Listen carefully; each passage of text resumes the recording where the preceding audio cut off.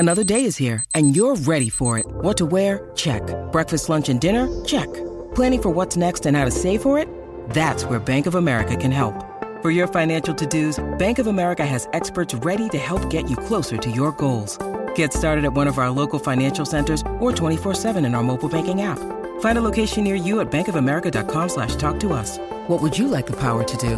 Mobile banking requires downloading the app and is only available for select devices. Message and data rates may apply. Bank of America N.A., member FDIC. Just a reminder that Big Mood, Little Mood with Daniel M. Lavery happens twice a week. Slate Plus members get an additional mini episode or Little Big Mood every Friday. Sign up now to listen at slate.com/mood.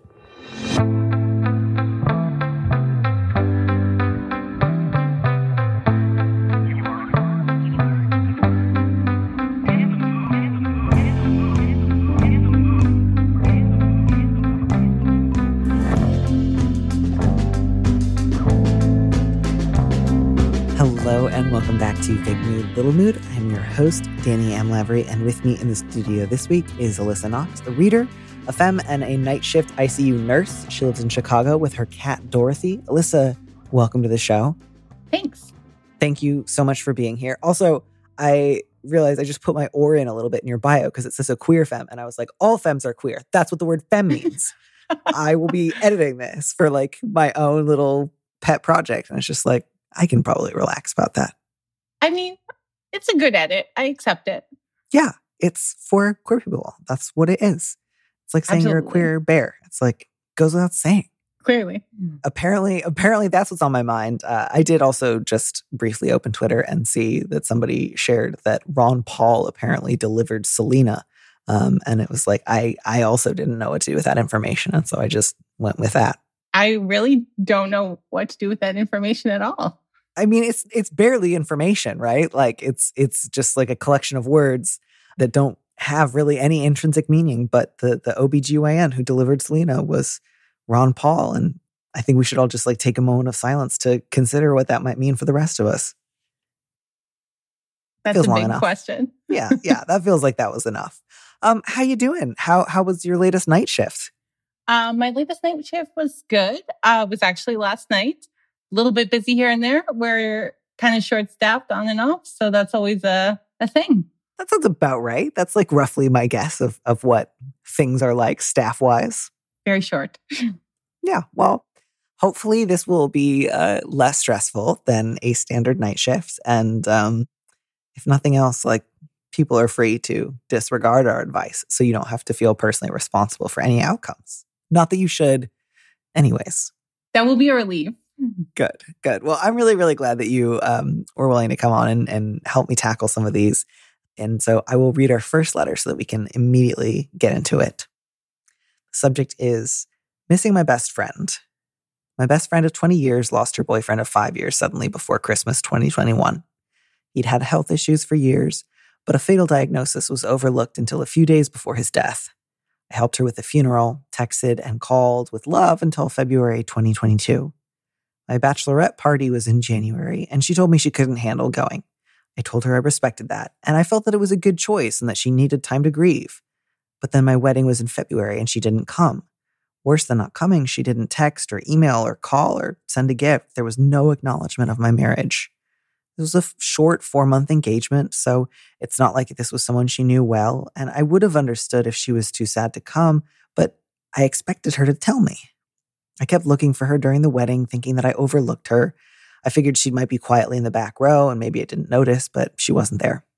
I asked my friends and family, and I felt and still feel awful. I hate seeing her in pain. She only writes on social media about how she misses her partner, but I'm also really upset that she wasn't there for me and in an event that will hopefully be once in my entire life. After the wedding, I stopped reaching out to see if she needed anything. It really hurt me. Should I be forgiving? Am I selfish for expecting her to acknowledge my wedding, or is it okay to be hurt? I want to mention that she's also been flaky in the past. When she used to struggle with her career or life, she'd take 2 weeks to answer my text messages or reply to a birthday party invitation at 10 p.m. the night of. She would be fine for a few years and then waffle. I just assumed that a wedding would be different. My family feels this is in line with her history and tells me to forget her because she doesn't care about me, but it still hurts. Am I being selfish and should put her needs first and keep seeing if she's okay, or should I move on? There's so much in this one about like whether to assign somebody else the category of caring about me or not caring about me that I want to encourage this letter writer to kind of take a step back. I can understand why your relatives feel protective of you, but I really don't know that even her previous like pre-bereavement flakiness can be chalked up to she does care or she doesn't care. Like she has a history of flakiness and avoidance that has sometimes hurt you and that you don't always like, but that isn't necessarily in itself an indicator that she doesn't care. It seems like a likelier explanation is she has a tendency to get avoidant when she feels overwhelmed. My guess is she also feels somewhat ashamed of it. That doesn't mean you have to like it or that you can't object to it. Just, I think there's almost a sort of like protective barrier in saying like, you know what? All that just means she didn't really give a shit. Because there's something protective about that, right? It can mean like, well, then I don't really have to think of this friendship as a loss. I can just say she never really cared about me, so I haven't really lost anything. So I don't even have to be sad now. I can just say good riddance instead of letting yourself actually grieve. Does that feel reasonable? Like I'm psychoanalyzing everyone here a little too much? No, that seems pretty reasonable. And then the other thing that really jumped out at me was this like dichotomy between should I be forgiving or is it okay to be hurt? And I really thought it was both here. Mm-hmm. Like it's understandable to be hurt by your friend not showing up for you, but the friend also has probably the best reason in the world to not go to a wedding. Yeah. And I really understand why it hurt the letter writer. It just also seems to me like maybe especially because you were worried about asking her a question during her bereavement, you felt like you couldn't even say, hey, I want you to either RSVP one way or the other to my wedding. But it feels like so much of this relationship has devolved into if she's not going to bring something up, I'm not going to bring something up. If she's not going to discuss it, I'm not going to discuss it. If she doesn't say what she's thinking, I won't ask. And again, that's not to say, letter writer, that you don't have a right to feel hurt or that you've done something hideously wrong. Just like, I think you've been so afraid of the answer that you might get or so afraid of saying the wrong thing. You have erred on the side of like not expressing your feelings to someone you love deeply. I think that's a big part of why this hurt has been compounded. So I think give yourself a little bit of time, sure, but to maybe think about like a brief message that you could send that's just something along the lines of like, I miss you. I think the wedding was probably really hard on both of us. I would love to talk sometime if you feel up for it, and I hope you're doing well. Don't try to litigate everything in this message and don't present it as like, I want to get mad at you or I want to demand an explanation from you immediately, but something that communicates both like, I'm sad and I miss you. I think you're probably also sad and you might miss me.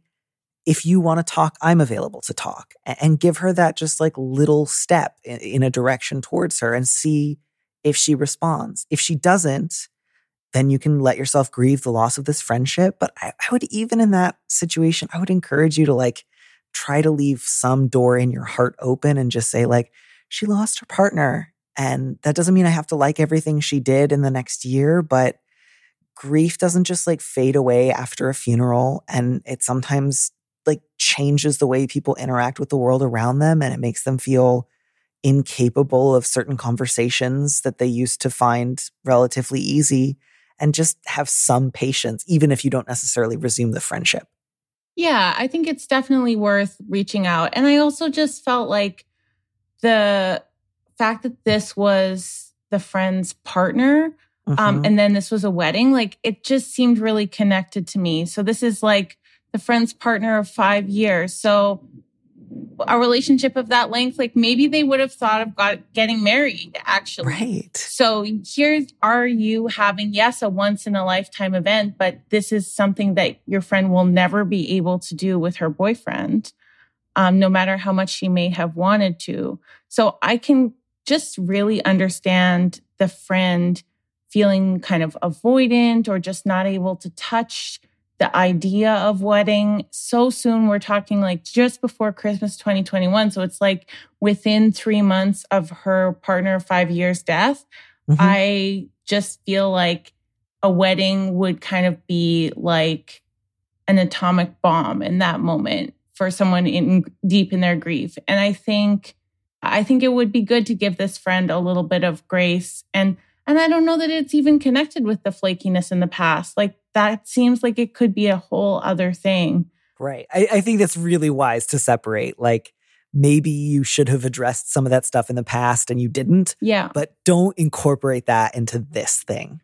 Yeah. This thing is really like a unique situation. And I think it's super common in grief to feel like struck by the milestones that you are not going to be able to have with that person. So this is a huge one. I'm glad you mentioned that because I hadn't been quite clear on the timeline because I'm not great with numbers and I always forget Christmas is the end of the year. So I was thinking this was like a year later, but this was 2 months later. It was 2 months, and this is a 4-month engagement as well. So yeah, it's like kind of all happening in a whirlwind. And not that there's anything wrong with getting married after 4 months, but from the friend's perspective, like she had this 5-year relationship and she'll never get to be married to that person. Whereas her best friend has had a really brief connection and gone for it and they're getting married. And I can just imagine the struggle of, I can never have this in the non-response of the friend. And again, like, I think sometimes people really struggle with saying difficult things to someone they love. I get why you would have hoped that she would have told you, but I want you to let that go. I got to say, I think who within 3 months of a bereavement like that is going to be able to pick up the phone of their own volition and say, I've thought about it and I'm too sad to go to your wedding. That requires so much like ability to articulate, immediate caustic grief, ability to make a plan, to think outside of just your immediate pain, be willing to say something that you're worried might hurt a friend's feeling. And like she said she wasn't feeling up to going to the bachelorette party, but I got to imagine that she would also feel like she was letting you down by not going to the wedding. So that's also probably like a hard conversation for her. Yeah. And I think letter writer, I know it's not necessarily useful to go back in time and try to think about what you could have done, but I think maybe a loving thing would have been to say to her when she said, I can't go to the bachelorette party, it would just be, of course, I understand you will be deeply missed, but that makes so much sense to me. I will assume that you also don't feel up for going to the wedding unless you tell me otherwise, just so you know you don't have to opt out. It's opt in for you. I'm not going to pressure you. I'm just letting you know in advance. That would have been a nice kind of like Rebecca and Eliezer at the well of just I will not only give you water, I will water your camels also. You could have, I think, taken that information and done a little empathy extrapolation. You're not a monster for not doing that. You're not bad for having an expectation or a hope. I just think that might have been a lovely gesture. It's hard to meet somebody in the middle when you are celebrating a wedding and they are in the middle of bereavement. That's, it's always difficult with even in ordinary time to meet in the middle of a friendship. But those are two pretty far apart episodes in a person's life. And so I just really think that for all that, of course, you want your best friend at your wedding. Your wedding's one day of your life. You're going to, you say you hope it's the only time you get married. So presumably you're planning on being married to this guy for the rest of your life, which means you'll have lots of opportunities for your friend to meet him and to get to know him and to spend time with the two of you as a couple. It's not like this magic, irretrievable day that if someone's not there, it can never be redeemed. And I don't mean to say that to say fuck a wedding day. It's not important. I just mean, don't let it become so important that it gets in the way of the relationship. Yeah, it would be a shame to lose a friendship of 20 years over something like this. And I also feel like the letter writer you ask, is it okay to be hurt? I think it is still okay to be hurt. I think it's okay to be sad. Yeah, or you could even be hurt, but you're kind of hurt over grief, not hurt by your friend's personal animus towards you. Yeah, I mean, I get being sad. I want you to let go of the hurt and to just, put yourself in her shoes.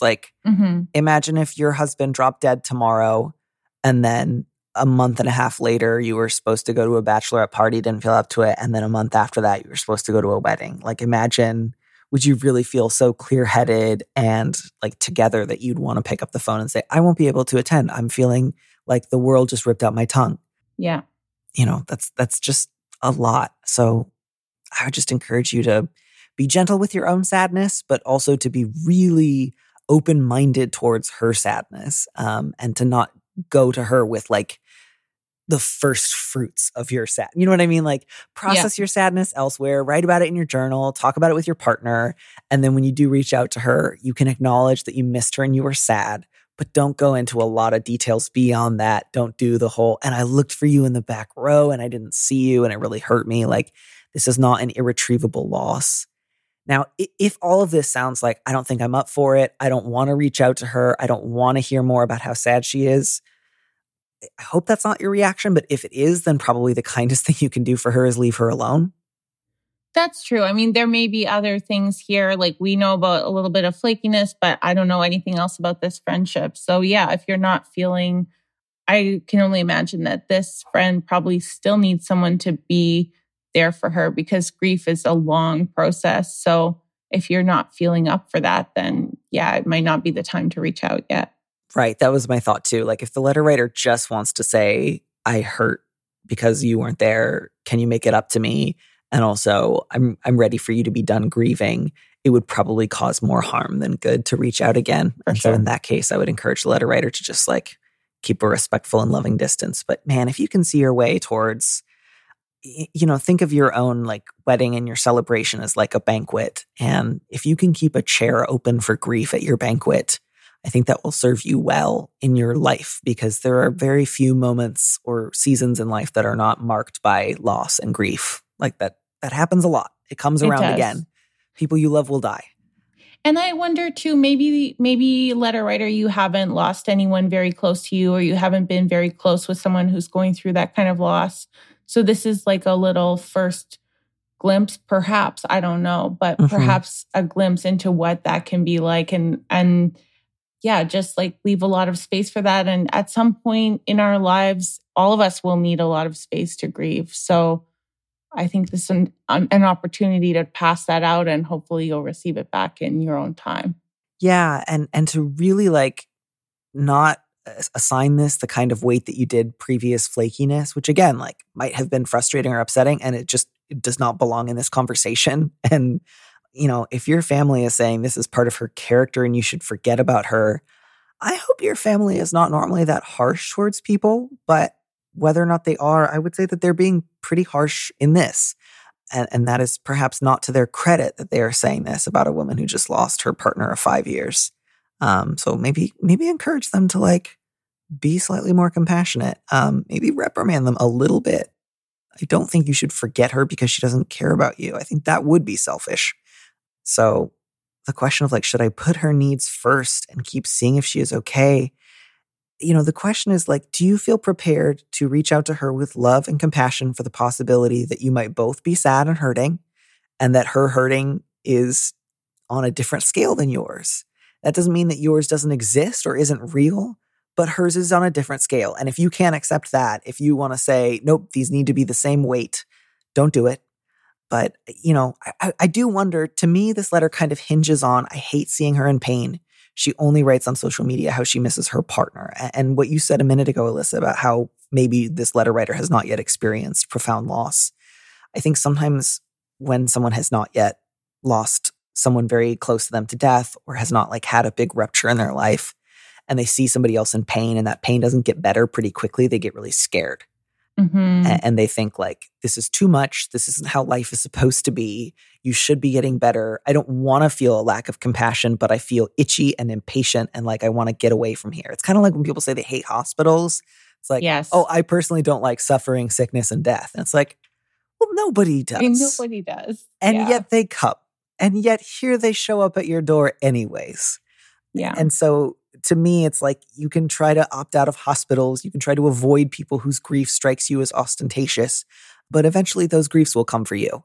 And you will find that you want not to be abandoned yourself. And I don't say that to be like, and you abandoned her. It's like, I get it. Things kind of devolved in a number of complicated ways. But like, this is not a skinned knee that gets better in a few months. And I hope you can find more patience for suffering because life will bring you more suffering. This is getting very... Yeah. It's getting deep. I'm getting very like sermon-y. I'm just like preaching at this point. I get it. Grief is sometimes boring and awful. And that's another reason why sometimes people get avoidant when they're in grief because they're like, I'm sick of feeling this way. I don't want to bother other people with it. And that's partly why I think that kind of compassion and anticipatory empathy is so important. Yeah. And I think like a lot of other kinds of sadness kind of pass more quickly, but losing someone to death, like it's so final. It can be so sudden. It sounds like it was sudden in this case.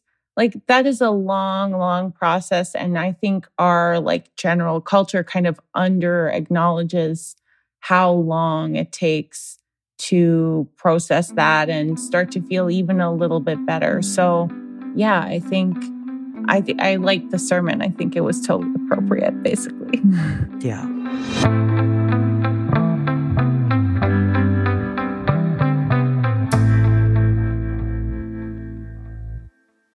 When you need mealtime inspiration, it's worth shopping Kroger, where you'll find over 30,000 mouth-watering choices that excite your inner foodie. And no matter what tasty choice you make, you'll enjoy our everyday low prices, plus extra ways to save, like digital coupons worth over $600 each week. You can also save up to $1 off per gallon at the pump with fuel points. More savings and more inspiring flavors make shopping Kroger worth it every time. Kroger, fresh for everyone. Fuel restrictions apply. Look, Bumble knows you're exhausted by dating. All the, must not take yourself too seriously, and 6'1" since that matters, and what do I even say other than, hey? Well, that's why they're introducing an all-new Bumble, with exciting features to make compatibility easier, starting the chat better, and dating safer. They've changed, so you don't have to. Download the new Bumble now. Anatomy of an ad. Subconsciously trigger emotions through music. Perfect. Define an opportunity. Imagine talking to millions of people across the U.S. like I am now. Identify a problem. Creating an audio ad is time-consuming. Offer a solution. Utilize cutting-edge AI. Imagine creating all that in under 30 seconds. Well, we did to create this ad. To learn more about AI in the audio industry, download the white paper from audiostack.ai. I am really excited, by the way, for our next letter because it uses a phrase that I have not seen in a little while. And it also gets used in a way that suggests that perhaps the letter writer doesn't quite mean it. Maybe, but then the letter writer picked that name. Yeah, I was curious about the use of scare quotes there because it was like, are you quoting someone? Or do you just think that it's like open to interpretation whether your roommate is or isn't an energy vampire?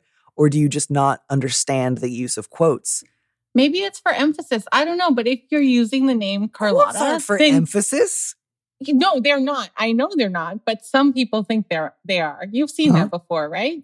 I don't think so. I guess that does explain some weird signs. Yeah. Yes, handwritten signs that are like, they think that that's please emphatic? Don't do this thing. We buy ugly houses. And it's like buy is in quote marks. Yes. I guess that's what it is. That's what it is, I think. But I really think, though, if you're calling this person Carlotta, then you absolutely think she's a vampire because that's like the top vampire name of the world. In fairness, that was me because it was originally just, we'll call her S. And I hate it. I don't hate it. But when people are like, oh, we'll call someone an initial, I'm like, that means nothing. That's not a person. I can't picture a person. So I put in the name Carlotta. I think because I got this letter on the day that they announced that Phantom of the Opera was closing on Broadway. So I was thinking of Carlotta from Phantom of the Opera. Carlotta, vampires. Okay, got I mean, she's like a diva. Yeah. Yeah. She's not a vampire officially. Anyways, this is a lot of lead-in. I feel like I should just read this letter and then we'll figure out how we feel about it. Sounds good. So the subject is, please shush.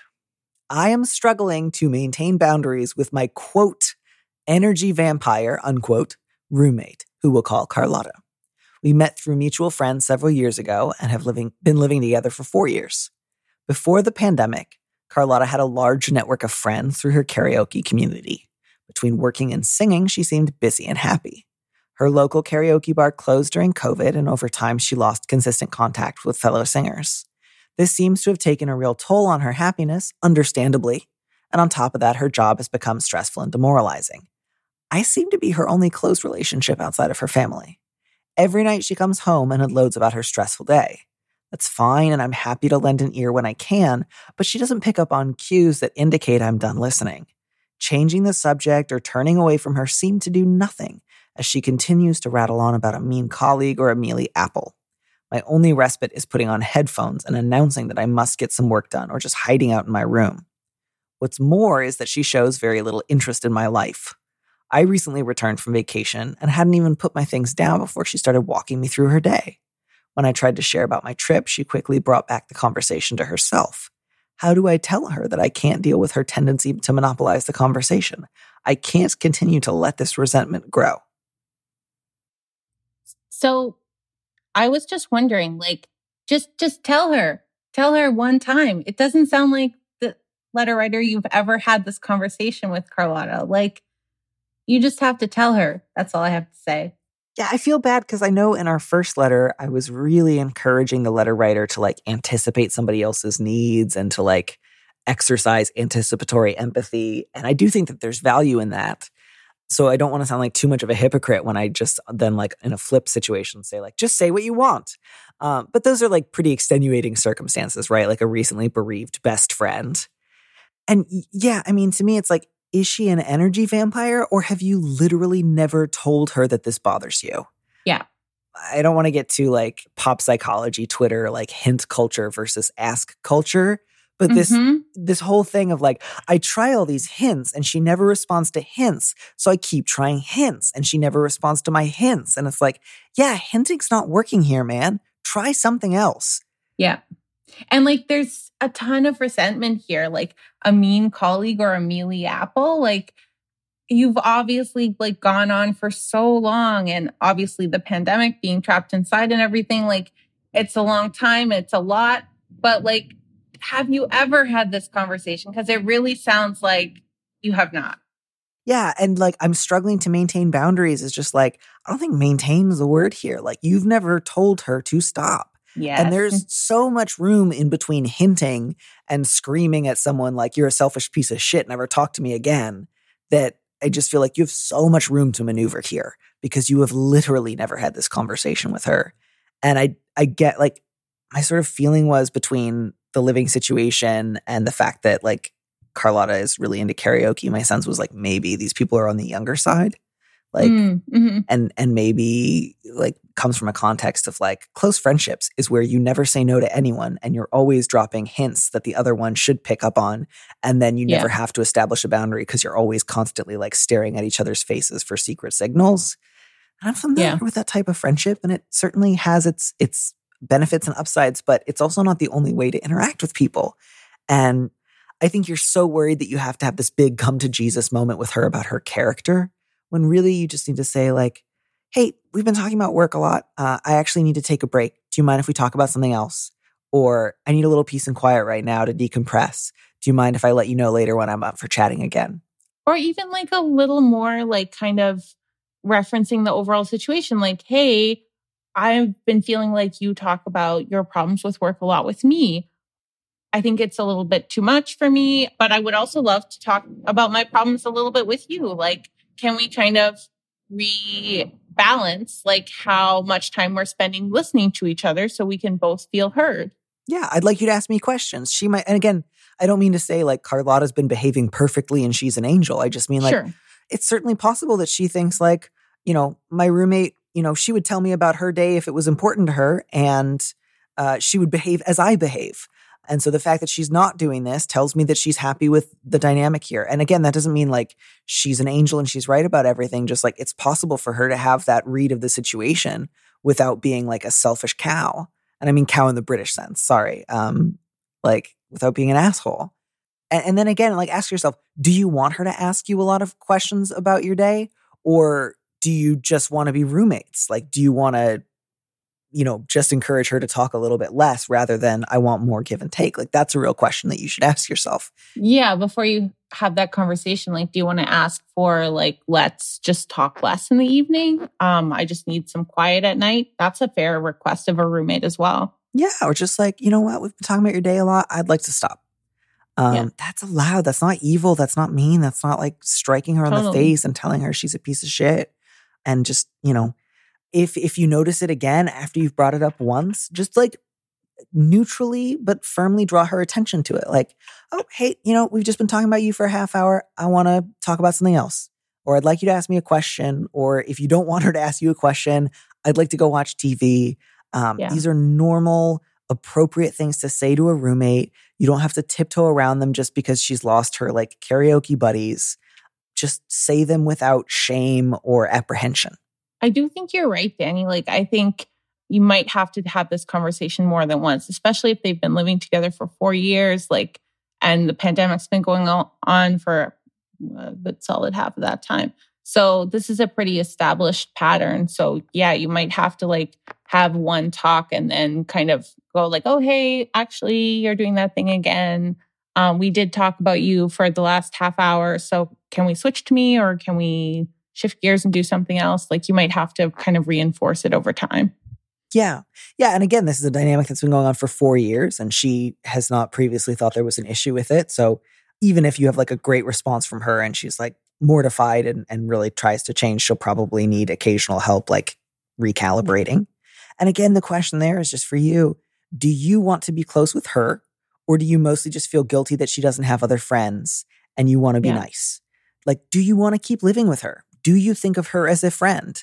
I think you should, regardless of what kind of relationship you want from her in the future, you should absolutely be talking to her about how much she complains to you. But then you should also really say, do I care about her in kind? Do I want to stay close friends? And if so, how do I want to push for more reciprocity in our conversations versus I just think of her as a mostly congenial roommate. And once we get this thing handled, I want to be sure that I establish more quiet time for myself, but I'm not trying to invest more deeply back in her, because that would be fine too. It's really just a question of, do you want to live with her for another 4 years? And even if you don't, I think there's good ways to wrap things up besides just I'm always putting on my headphones and avoiding a slightly tricky conversation and then I move out.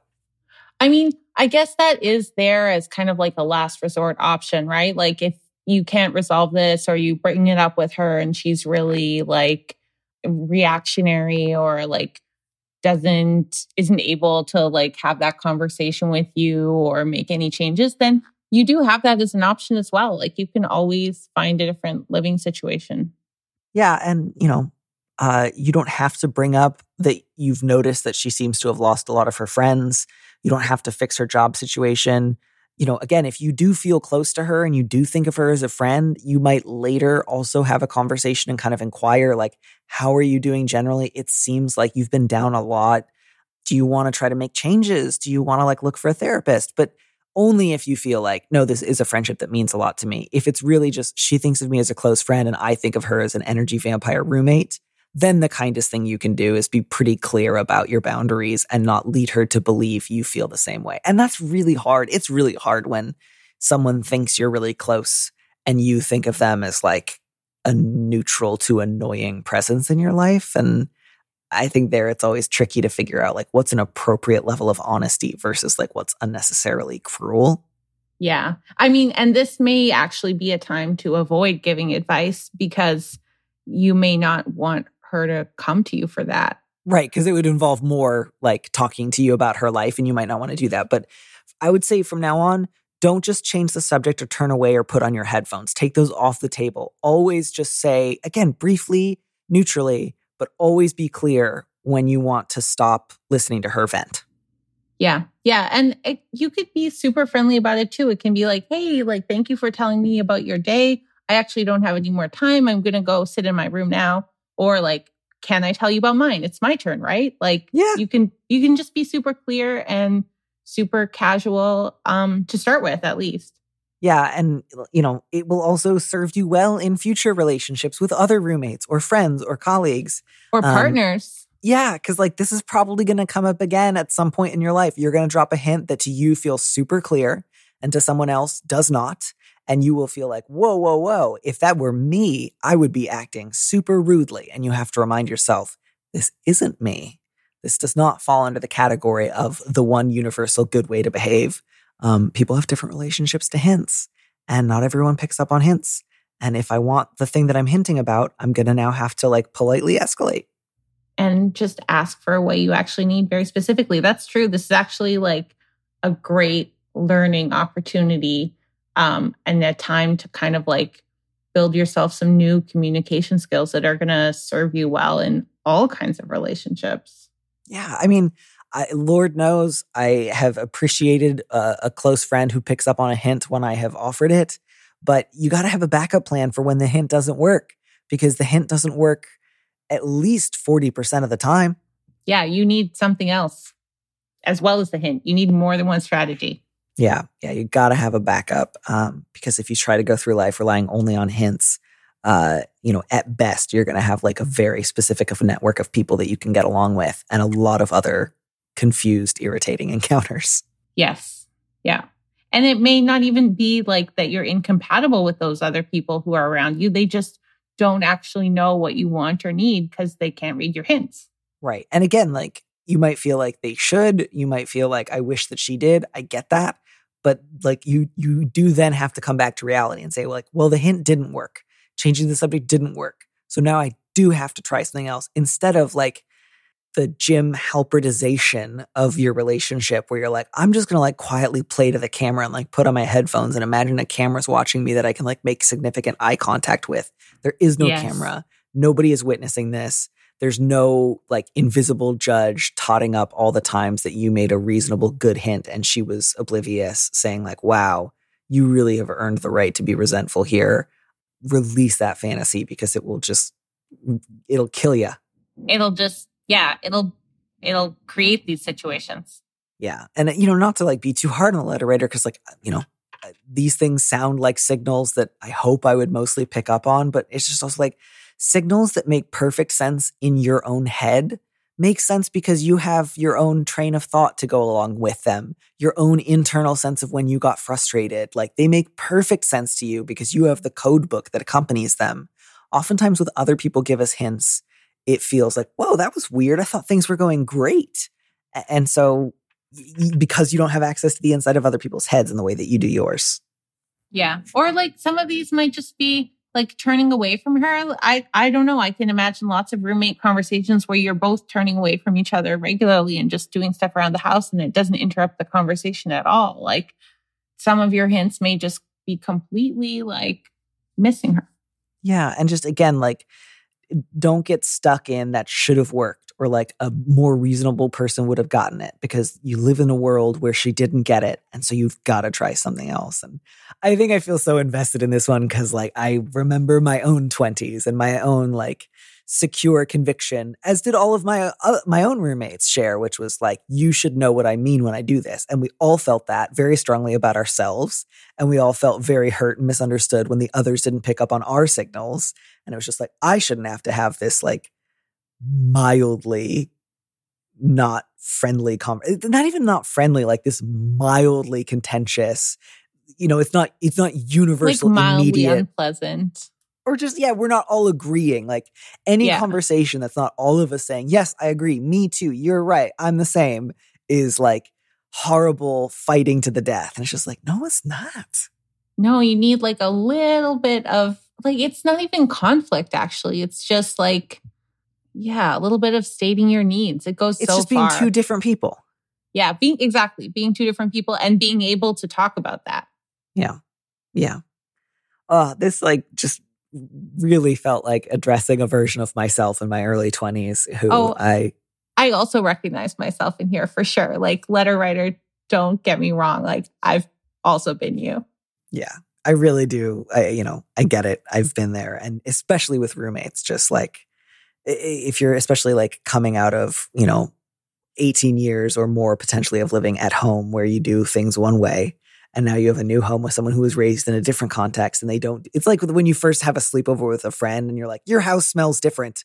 You have slightly different rules about the pantry. What's going on here? Like, why are you wrong? Why aren't you like where I'm from? It's just like, it's hard to let go of that. It is. And sometimes you don't even know you're holding on to it. I felt reading this, like, letter writer, you maybe hadn't even considered the possibility of like, oh, hey, like, can we talk about me now? Like, that's a possibility. You have that available to you. Right. Like, And sometimes then the thing that can be holding you back is either, well, I shouldn't have to. Like it will somehow be worth less than if she had anticipated my needs. And like that, I shouldn't have to is going to get in the way of a lot of peace and joy if you let it. Yes. And also like asking for something and receiving it is also super satisfying. Yeah. And like, I shouldn't have to because I've been reading her cues and I want her to do the same thing for me. But it's like, then just tell her to look for your cues. Like, it's really not that hard. Don't get in the way of your own like pleasant home. And you can even, to somebody you've known for 4 years, I think you need to be able to sometimes like gently but lovingly say like, hey, I love you to death, but just, I don't care about this apple. You got to let it go. Yeah. And that would be completely reasonable. And it might even be welcome. Like that's the other thing about people who don't pick up on hints super fast. Sometimes they are actually fine with and prefer bluntness. Yeah. Yeah. And just these are some of the mildest forms of bluntness that you can acquire. So don't worry that like by taking this advice, you are committing yourself to a life of just constantly barking at people. Here's what I want. Do it or don't. No. This is not like a push in the direction of like constantly yelling. No. Just a tiny little bit of bluntness. Just a little bit. Yeah. Yeah. Just a teeny bit. I bet you're great at it now. When did it change for you? When did you age out of your 20s roommate whispering?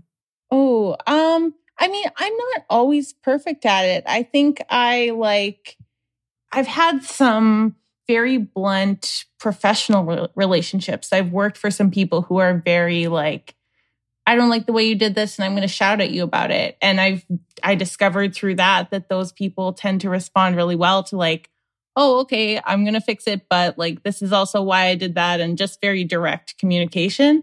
And I think like, that's probably the first time in life that I realized like, oh, I could just say exactly what I'm thinking and then they would know and we could communicate about it. Wow.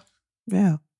Well, I'm really, really glad to hear that you have been able to grow out of that phase of your life. It gives me hope that I will continue to grow out of that phase of my life, although never so much that I want to become a sales rep. I think there I want to draw the line. Oh, no. I mean, I would never either. When you were talking about the sales rep as well, the phrase that kept like just repeating in my head like a screaming like horror movie is the phrase cold call, which is like, oh my God, the worst thing that anyone could ever ask a person to do. So like, don't get me wrong. I'm not like up in people's faces either, but yeah. It's yeah. just go it's shadow good to have a the sales option. rep for a day and then you'll be able to talk briskly with your roommate. I'm scared. Yeah. Well, hopefully that's not going to happen to anyone. And of course, if you are a sales rep who listens to this show, how do you do it? But also don't tell me. I'm not that interested. Be well, but leave me alone. Alyssa, thank you so much for taking the time to be on the show. And I hope you get to take a long nap before your next shift. Thank you so much. Thanks for having me. It was really fun to give some advice, especially advice that was asked for.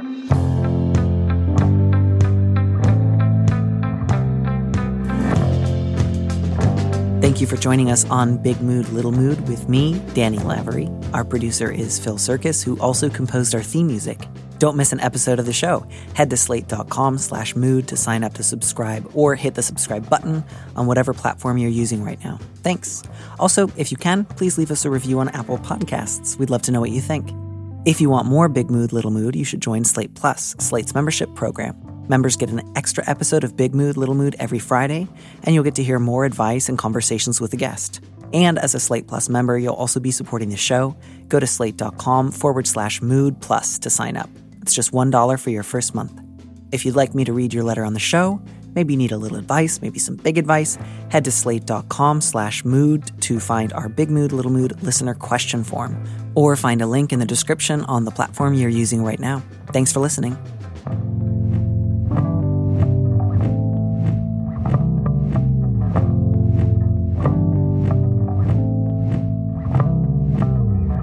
And here's a preview of our Slate Plus episode coming this Friday.